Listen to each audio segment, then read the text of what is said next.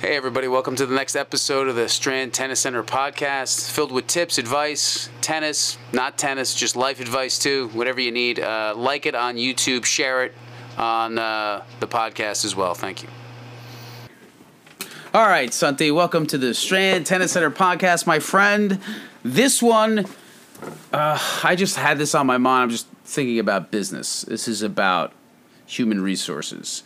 It's going to be quick. I think with a small business and employees, I think there's no excuse not knowing your employee super well like a family member. I think too many times as a business owner on any level, people expect the employees just to work and to navigate around what the boss is. And I think really on a small level, whether you have 30 employees, I think anything below 50, you should be able to know every single employee and know what makes them tick, and you reverse engineer what they need. Too many times I think bosses try to go, all right, this is me, this is what you should do, just show up and work, instead of understanding what each employee needs and what each employee likes. So I think the biggest thing with business is just turnover, right? People don't stay in their jobs, people want to do other things. I think if you can get to know your employees really well, they're going to stick more, and they're going to stay more, and they're going to care about the place more because you showed you've cared about them. And it's got to be genuine. It can't be crap. But it's just been happening in conversations lately because we teach a lot of business people too. And you'll be on the court teaching them, and they'll talk about their business. And in general, that's a topic of discussions is usually employees and human resources and why don't they appreciate it? Why don't they appreciate their job? Why don't they stay? I think you've got to start first.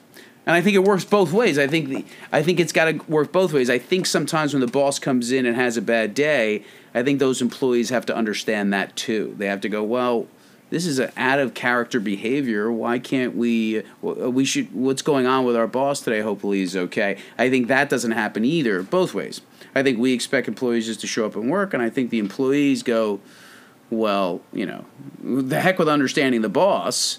Well, who cares if he has a bad day? He's got everything, which is not true.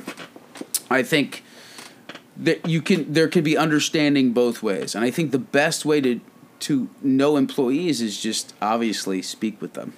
The problem is you go into work, everybody does their job and they leave. I think you need to organize one-on-one meetings, organize lunches, organize breakfasts, organize social things together, because you just don't know employees' interest. And all of a sudden you could find an interest that they like, remember it, and say, oh, I just got this for you because I know that you're interested. And that could be everything. That could change everything between somebody staying or leaving and having a great employee stay or not. And I think you really have to get to know them, what they like, who they are, understand that they're not just here to work, they're not just here for you, you're here for them. And I think if there can be a mutual understanding and listening, you're going to be able to keep employees a lot more. Know what they like, know what they're interested in, actually give a shit. It's a rare thing that happens, but you should. And if you actually give a shit about the employee that's working for you, things will be great. I really do. I think if I think of myself last, everything works out. You have to think of yourself last. You really do. Santi, tell me your job experiences. You got any job experience where hey, give me two. You have a job experience where the boss was great, or a job experience where the boss was just a jerk? Jump in, Santi. Okay. I'm always curious. I had one where, the boss was... He was like a boss. He was like, this is what you have to do. Get it done. That's it. Even, the upper management was like, this is what you have to do. Get it done. And there was no, they wouldn't hold your hand. They wouldn't, so, basically, I had to learn from, a coworker who would, help out, And that's, that's the best part. When you have someone that, is in the same field and they are willing to help you, then that becomes, a really good friend, And then you look up to them, if they're older or younger, it doesn't matter. You look up to them because they teach you things, and then that helps you out a lot. And then I've had, a pretty good... Actually, my first restaurant job when I worked in college, I worked at Benihana's. My manager was really good, really nice person. listened. I tried to teach her how to play tennis. It was a hot mess, but she was really nice, really good person, and like she cared about everybody. Yeah, and like if you care about your employees, they definitely stay longer than like, you know, if you just all you know is their name. You know what I mean? Like Steve gets to know everybody. He like cracks jokes at me all the time and like makes fun of me all the time. So like I feel. Oh, like, jeez, you know, that's great. What a boss! He makes fun of me all the time. I would say at first I used to be very nervous around Steve in the very beginning. So, but that's just how I am because I like to like impress or please everyone. So, but now I feel like I can be normal and like relax. I can say whatever I want. I don't get too like afraid.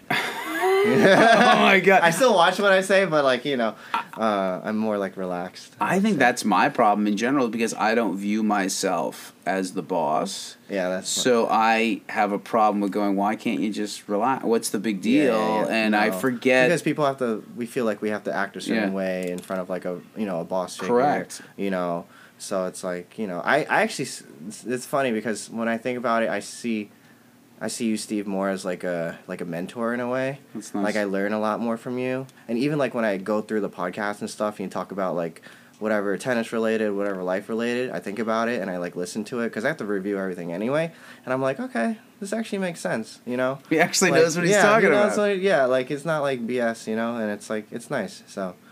That's cool. Well, listen, I didn't want you. I didn't come up here for you to give a compliment about me, but I appreciate it. But listen, that's an interesting observation though, because I don't see myself as your boss. Because again, I see myself is it's called serving to lead. I feel like myself is I'm serving you guys, and that's my leadership role. And I don't and it's weird for me to come in and this is when I realized you start to understand, like, and kind of be empathetic to other people. Why am I stumbling along here? Is when it's like something similar, like I never do it and I learned right away. Like somebody would leave me a voicemail when I was younger and say, hey, I have to talk to you on Monday. Oh, and that would ruin my weekend. Yeah. Right? The feeling of like, what's going to happen? Oh my God. And sometimes it's just like, hey, I got concert tickets for you. Yeah. I would do that sometimes early on. I'd be like, yeah, I will. Let's meet on Monday. And I'd ruin their weekend. Yeah. And I'd be like, I don't even realize what I'm doing. We get anxiety about stuff and stuff like that. Yeah. And one thing you said was like, if it's people come and go. People will go if they want to go. Sure. And people will stay if they want to stay. And, definitely if you create the environment where people are welcomed and, like, they feel comfortable and they like what they're doing, it's not about money at the end of the day because you all die and you can't take it with you. But if you enjoy what you like, I mean, if you enjoy what you're doing and you enjoy, like, the relationships that you're building with everybody, that's what matters, at least to me. And I've learned to be philosophical about it because some people, you treat everybody, everybody's different, but you try to treat everybody well, and some people just leave. Yeah. And that's okay, and that's just the way it goes, and you can't be like, well, why? Some people just want to try other things. They want to do 4 different jobs, and this is just not what's for them. And you should probably try to help them in that other position because it's just good karma and just help them out instead of being like, well, this sucks. Why is this person leaving? Yeah. Everyone has different goals in life, and they have different dreams. So, So that's what I would say. And if you make a mistake on both ends, hire quick and fire quick, that's the whole thing that's been said before, right? If you hire somebody and they just are terrible to everybody, you got to let them go because it's the culture's more important than the bottom line. Because if the person is a great teacher or whatever and doing well, but he's torturing everybody in the office, they got to go. Because that emboldens everybody else. They'll know, everybody that's working for you will know, well, Steve cares more about the culture than about this person making extra $100 because he's torturing everybody. So that will then make them feel more comfortable as well. That was it. That was just a quick business one. And you guys have a good New Year. Share the podcast, please. Let everybody know about it. Please share wherever podcasts are. Thank you. Thank you. Hey, everybody. Hope you like the podcast. Please share it with your friends, anybody that you know, anybody that's into tennis, anybody that's into bettering themselves. Share it.